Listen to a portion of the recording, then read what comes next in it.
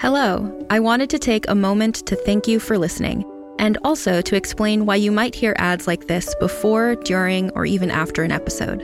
We're a small but mighty team here at Realm, and to help fund our shows, we promote products or services that we think you'd enjoy from a variety of sponsors. If any of our ads interest you, one of the best ways to support us is by visiting the link or using the promo code in the ad. It's pretty much a win-win since you can get some great deals and we can keep making awesome shows like this one. You can also visit realm.fm/partners for more information about our sponsors and how to access the different promotions. Thanks again for joining us in our corner of the universe. Listen away.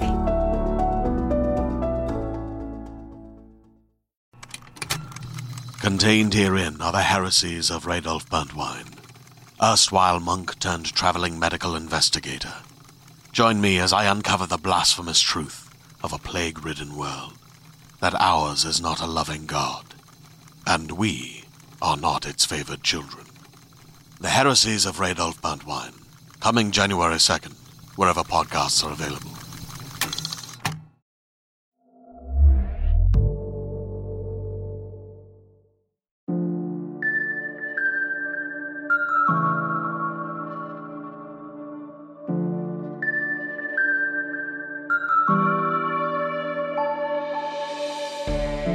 Realm presents The Witch Who Came In From the Cold, Season 1, Episode 21.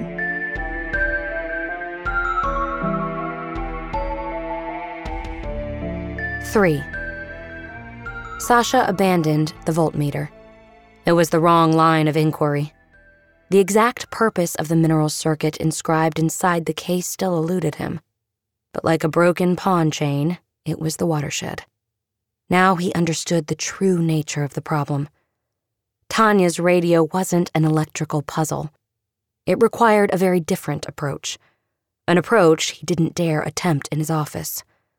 One that nobody could witness. He lived alone in his 2-bedroom Khrushchevka, but the second bedroom was not for sleeping. It had no bed. Just shelves, cabinets, a workbench, and several very old books, and a series of wards he'd girded himself. He set the radio on the bench. Then, from one of the cabinets, he produced an eclectic collection of crystals, flower blossoms, and tarnished silverware. These he arranged in the corners of the room. Some he laid inside special chalk marks on the floor. Others he placed in iron baskets suspended from the ceiling. Then he placed a thumbnail-sized piece of patinated copper mesh on his tongue and spoke the appropriate incantation. The room instantly went from merely quiet to utterly still. It was as though the outside world had disappeared. He removed the copper mesh from his mouth and set it on a towel.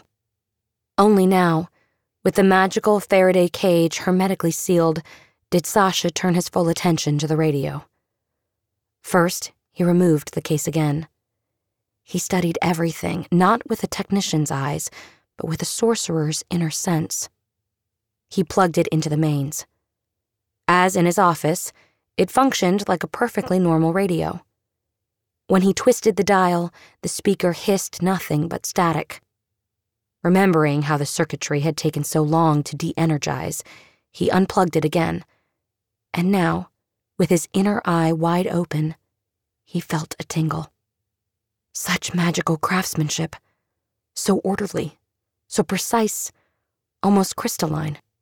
This was the work of an ice sorcerer. But to what end? He'd find out sooner or later. What one sorcerer could do, another could undo. What one spell could weave, another could unravel. Sasha's magic could melt this ice. That's what flame did. He touched the tuning dial. The static hiss grew stronger. The static took on a strange warble, as though the radio were pulling down a signal from very far away. He kept turning the dial, slowly. Slowly.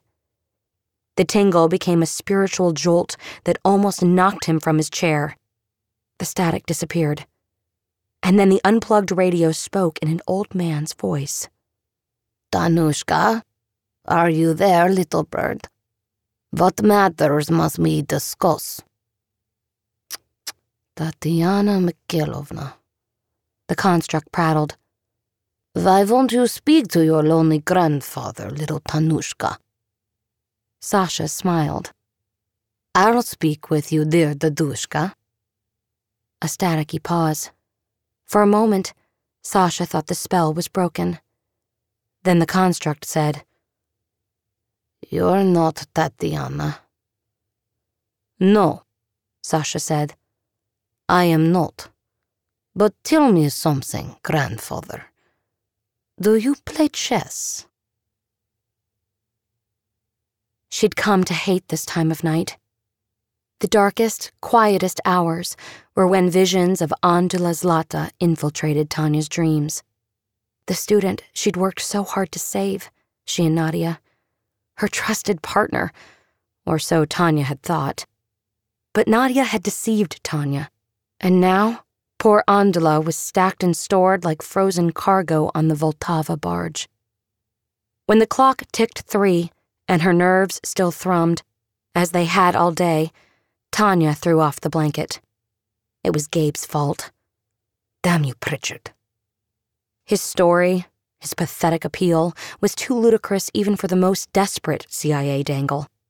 Yet somehow he had found the barge, a moving sight virtually invisible to Scrang, while a complete newcomer to the secret world of ice and flame. But what kept her awake all night was the look on Nadia's face when Gabe spoke of the hitchhiker. Like a starving wolf glimpsing a lame caribou. Hiding her disgust had been one of the hardest things Tanya had done in recent days. It was like trying to swallow broken glass. And now, here she lay in the middle of the night, jaw clenched, mind racing, stomach roiling. The foolish American might as well have begged Nadia to abduct him and put him under stasis.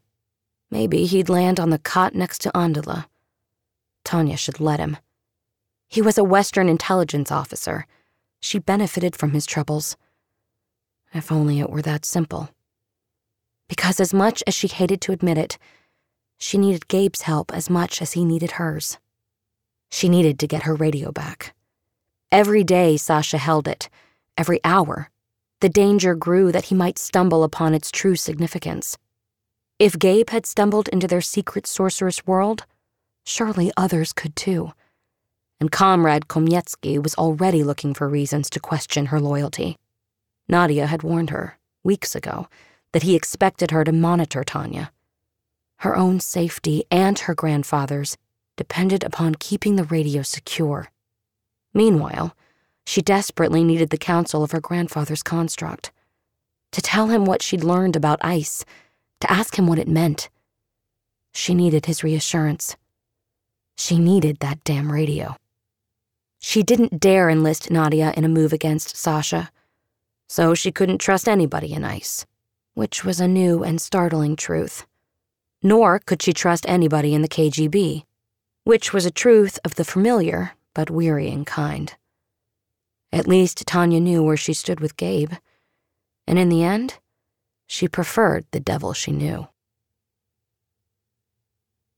The trick would be in taking the radio back from Sasha without his realizing they'd taken it, which meant they had to replace it with a replica. First problem? They didn't have an exact replica. I'll sell you charms, said Jordan. At the regular price, which you should consider generous given what you owe me. Gabe placed his empty glass on a handful of neatly folded coronas and a slip of paper. He slid it all across the bar. No charms. I need something else.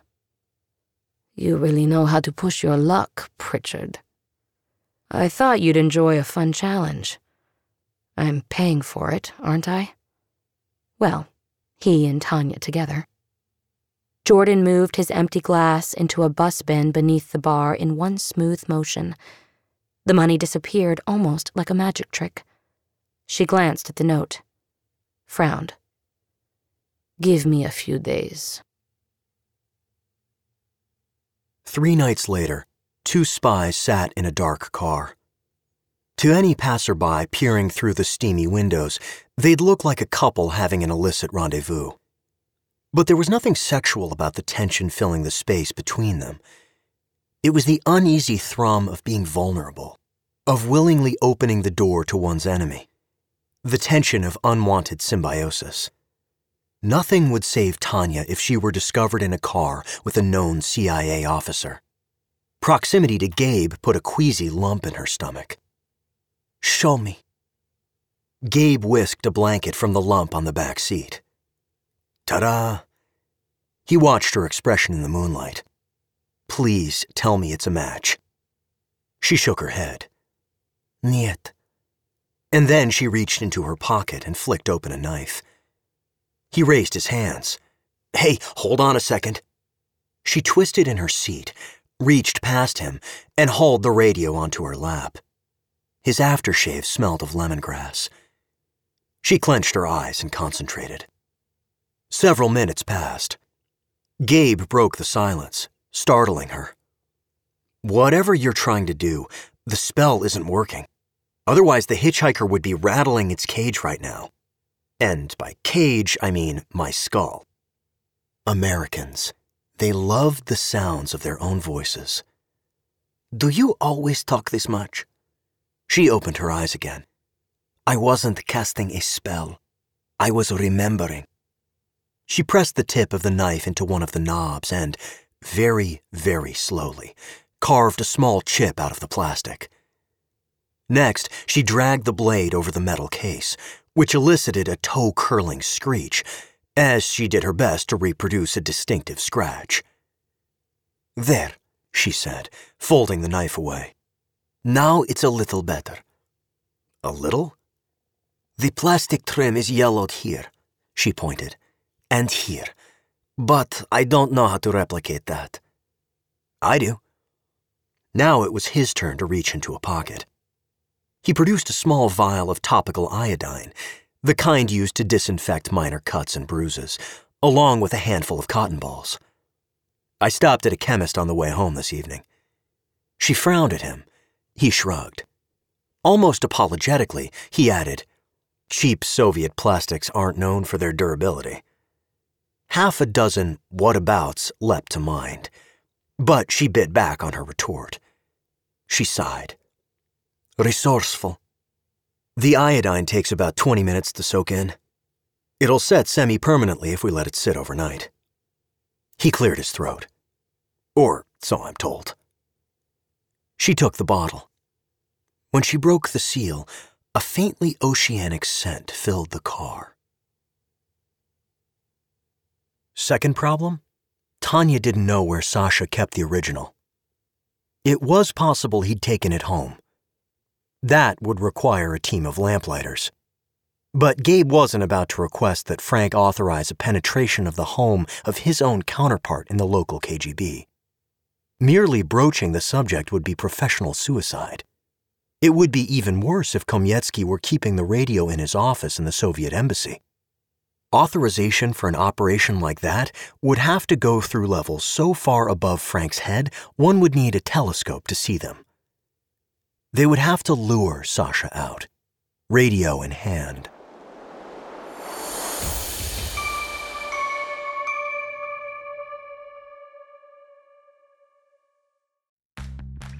Are you ready to shop? Rakuten's Big Give Week is back. Get 15% back at hundreds of stores, and it's all happening this week, May 6th to May 13th. It's the perfect time to shop for everything on your list for spring and summer, like clothing, outdoor gear, and travel. I know I'm using this week to stock up on some warmer weather essentials at Ray-Ban and Ulta, and I love that Rakuten even helps me save on travel at sites like Hotels.com. Rakuten really is the best way to shop, and you can save even more by stacking cash back on top of deals. Plus, during Big Give Week, that cash back is bigger than ever.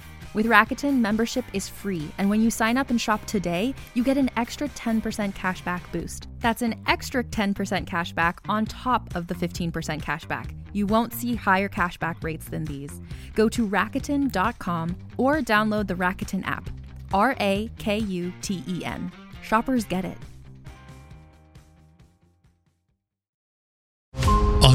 remote island in frigid Lake Superior, a fabricated creature birthed from the mind of a disturbed genius stalks the very people who created it. Ancestor, by #1 New York Times bestselling author Scott Sigler, is a classic tale of science gone horribly wrong. Available wherever you get your podcasts. A timid knock pulled Sasha from his contemplation of the transcript of a recent Youth League meeting, a welcome diversion.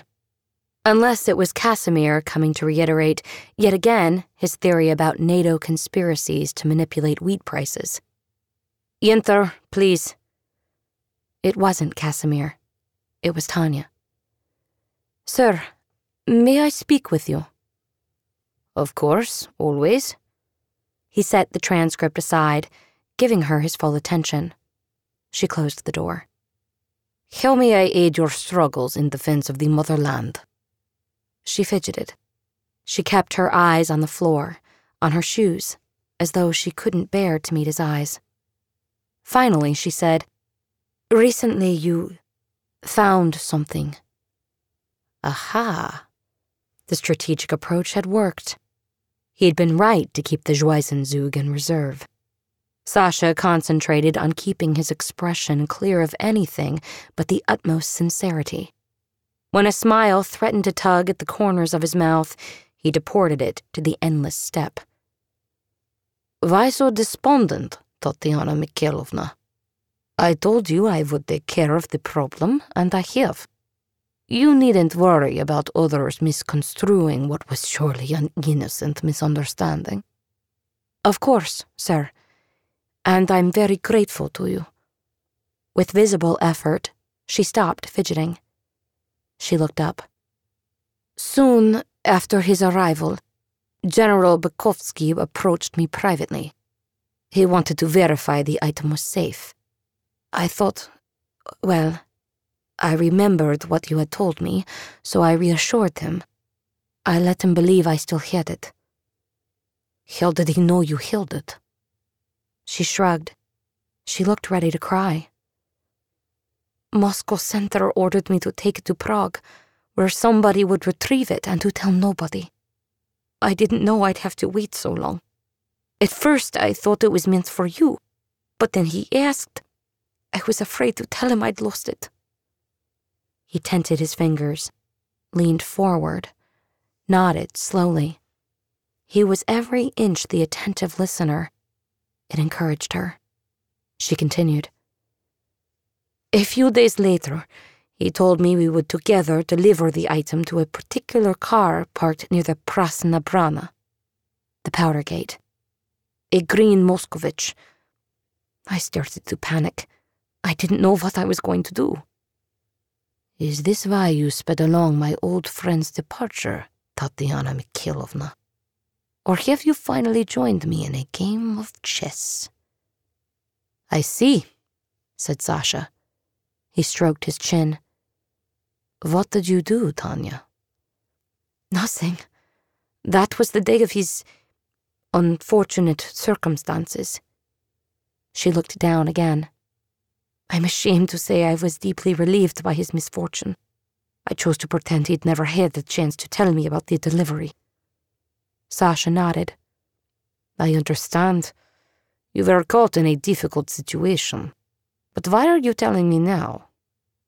"I passed the Prasna Brana this morning. The car is there, sir. A green Moscovich, just as he described." "Oh, Tanya." He stroked his chin, watching her. The tears were a nice touch. "Is this your gambit? You'll suggest the errand should be completed, yes? That we should deliver the radio? And soon after that, when old Sasha considers the matter settled and the item long gone, it will secretly find its way back to you. What do you suggest we do?" "I don't know." She took a steadying breath. "But given his manipulation by that Westerner, I worry. Sir, what if this errand was orchestrated by our enemies?" Sasha couldn't help but smile. No transparent gambits for little Tanya. She had played her own Joisenzug. He hadn't expected this. clever. He willed an avuncular gleam into his eyes. Still smiling, he said, "You think we should use the radio as bait and see who takes it?" She shrugged. "If I were not personally involved, I know it is the course I'd recommend. In this matter, well, I must rely on your judgment, sir." The worst thing about hiding inside the trunk of a parked car wasn't the painful contortion. It wasn't the tire iron jabbing his ribs. It wasn't even the cold. It was keeping the hitchhiker in check, while the liquid metal in the mercury switch just inches from Gabe's head kept sloshing against its glass bulb like a tiger trying to leap through the bars of its cage. If it broke free and tried to join with the hitchhiker, he'd have no good options. He could leap from his hiding place into plain view of two dueling and unforgiving agencies, or he could lie there and let the poison wriggle up his nose and, probably, drill into his brain. Alistair's relaxation and meditation techniques were no help in this situation. At least the iodine smell had finally dissipated. He did his best to endure the cold, the discomfort, and the incipient migraine. Just a little longer. If he could put up with this, then Tanya would get her stupid construct back, and then she'd help him get free of the hitchhiker once and for all. He hated this plan. The hitchhiker loved it. But just when he thought he'd have to give up and creep through the access panel in order to shake off the seizures, he heard footsteps. He froze. A rear door opened. Somebody placed something on the back seat and closed the door again. Tanya wanted to warn Gabe that she wasn't alone, that Sasha was watching, but she didn't dare speak to the empty car. So she turned on her heel and strode away from the ancient city gate. She took a serpentine path back to Sasha's auto, parked at the edge of the old town, partially because she knew it was important to demonstrate good tradecraft, but also because she dreaded getting back in the car with him. It was a special kind of torture, pretending to enjoy the ruminations of a man who'd threatened, ever so subtly, to have her grandfather killed. If she had to hear one more Japanese poem, she'd shoot herself. To her immense relief, they didn't have to wait long. A man slightly older than Sasha crossed the square and went straight to the Moskvich. "I've seen him before," she said, because it was true. "I saw him speaking with Håkansson, the Norwegian," which was also true, of a sort. They'd exchanged a greeting. "Your instincts were right," said Sasha. He folded his newspaper. "We'll follow him." She started the car, acutely aware that she was being graded on everything she did. "I had forgotten how thrilling this could be," said Sasha. "You and Nadia must have such fun." Gabe waited until Arnie had the car in gear. By agreement, they didn't speak. But Arnie did as they'd planned and drove as loudly as he could, which meant grinding the gears, gunning the engine at intersections, and driving over the bumpiest cobbles in Prague. "He'll plant the bug," she'd warned. "I'll suggest it if he doesn't." Once they were underway, Gabe opened the access panel into the noisy back seat. Arnie met Gabe's eyes in the rear view. He scratched his left ear. "We're being tailed." Gabe swapped Tanya's radio with the decoy. It was a decent match. He'd been skeptical about artificially aging the plastic, but it had worked better than he'd hoped. Judging from her recreation of the original discolorations, Tanya had quite a memory. He'd have to step lightly around her. He left the replica on the seat and, suppressing a groan, retreated into the trunk with the construct. Tanya followed the car from the Powder Gate all the way to a park on the edge of the city. By the time the driver of the Moskvich pulled over, she'd fallen back more than 100 meters, as the traffic here was thinner than in the heart of Prague. The driver, Gabe's acquaintance, exited the car and walked into the park. She endured another several hours in the car with Sasha. He smoked. When she wasn't wondering how long it would take to wash the smell out of her hair, she pondered whether Gabe had frozen to death. As they'd arranged, nobody came to collect the radio, and the driver hadn't returned. The radio was unguarded. But, to her surprise, Sasha didn't suggest retrieving it. Instead, he yawned, stretched, and winced. "I think I am too old for these stakeouts," he said.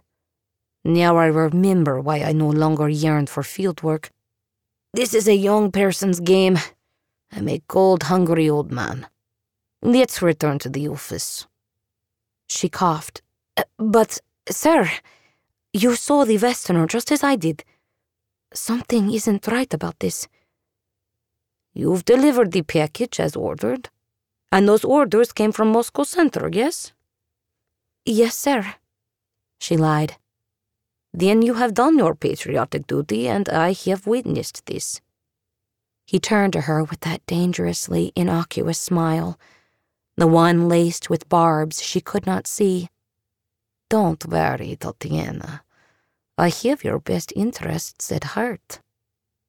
Heart thumping like a trishotka, played by an over-enthusiastic 5-year-old, she turned the car around and drove home. Had he fallen for it? Under the guise of scratching an itch, she wiped beads of sweat from her forehead.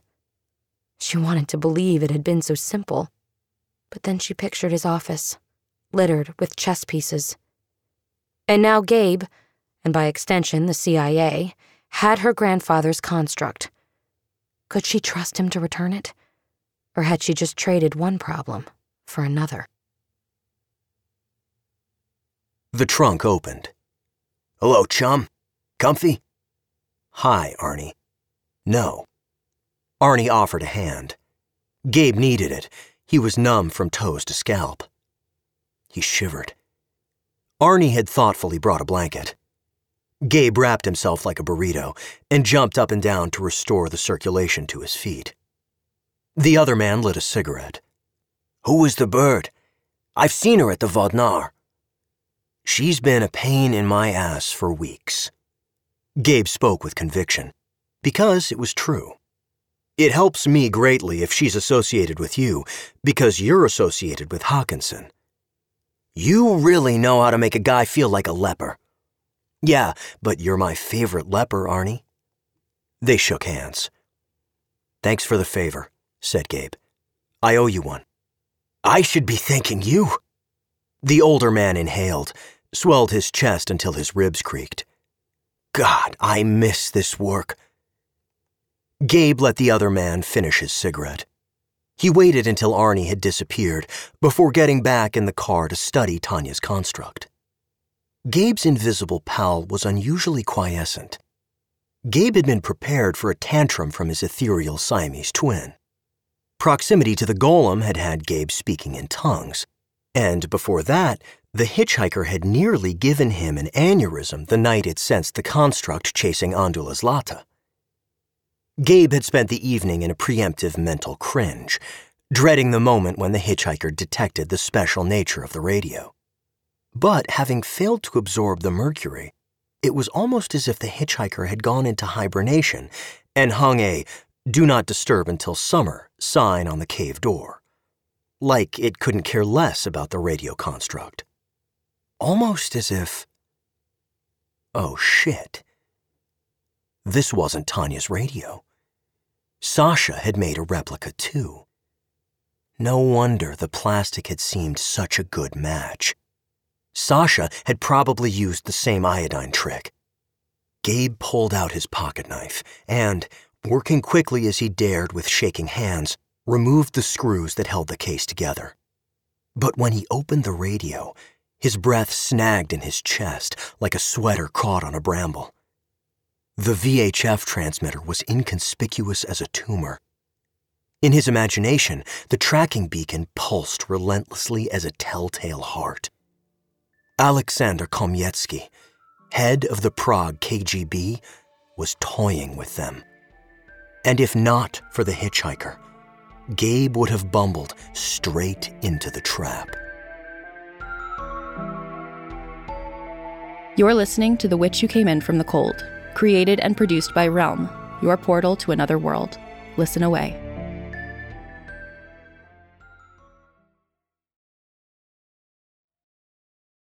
Hey there, this is Justin Bartha. I made a funny new podcast, King of the Egg Cream. It has the greatest cast in the history of podcasts with actors like Louis Black. I'm torn by my feelings for two women. Bobby Cannavale. You can eat it, or if someone hits you, you can put it on your cut. Melanie Linsky. I wonder what these marvelous things are that look just like boiled chicken feet. Jason Ritter. I can break things and pick locks and kill people. Michael Stuhlbarg. The whole point is to inspire people that they should make themselves better. Ari Grainer. No, don't whet its appetite. What are you, an idiot? Me, Justin Bartha. That's not just any egg cream, that's a Lemke's special. And all narrated by the hilarious Richard Kind. This is the story of Harry Dalowitz and how he rose from nothing to become New York's King of the Egg Cream. So if you like funny true stories, come listen to King of the Egg Cream, available wherever you get your podcasts.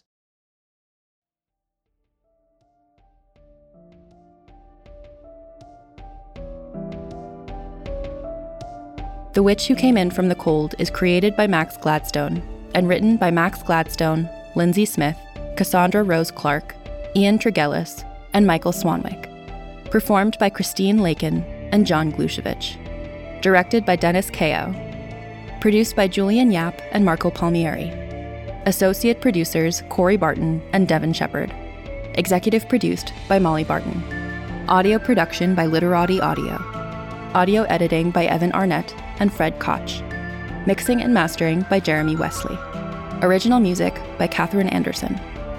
Find more shows like this on Apple, Spotify, or wherever you get your podcasts.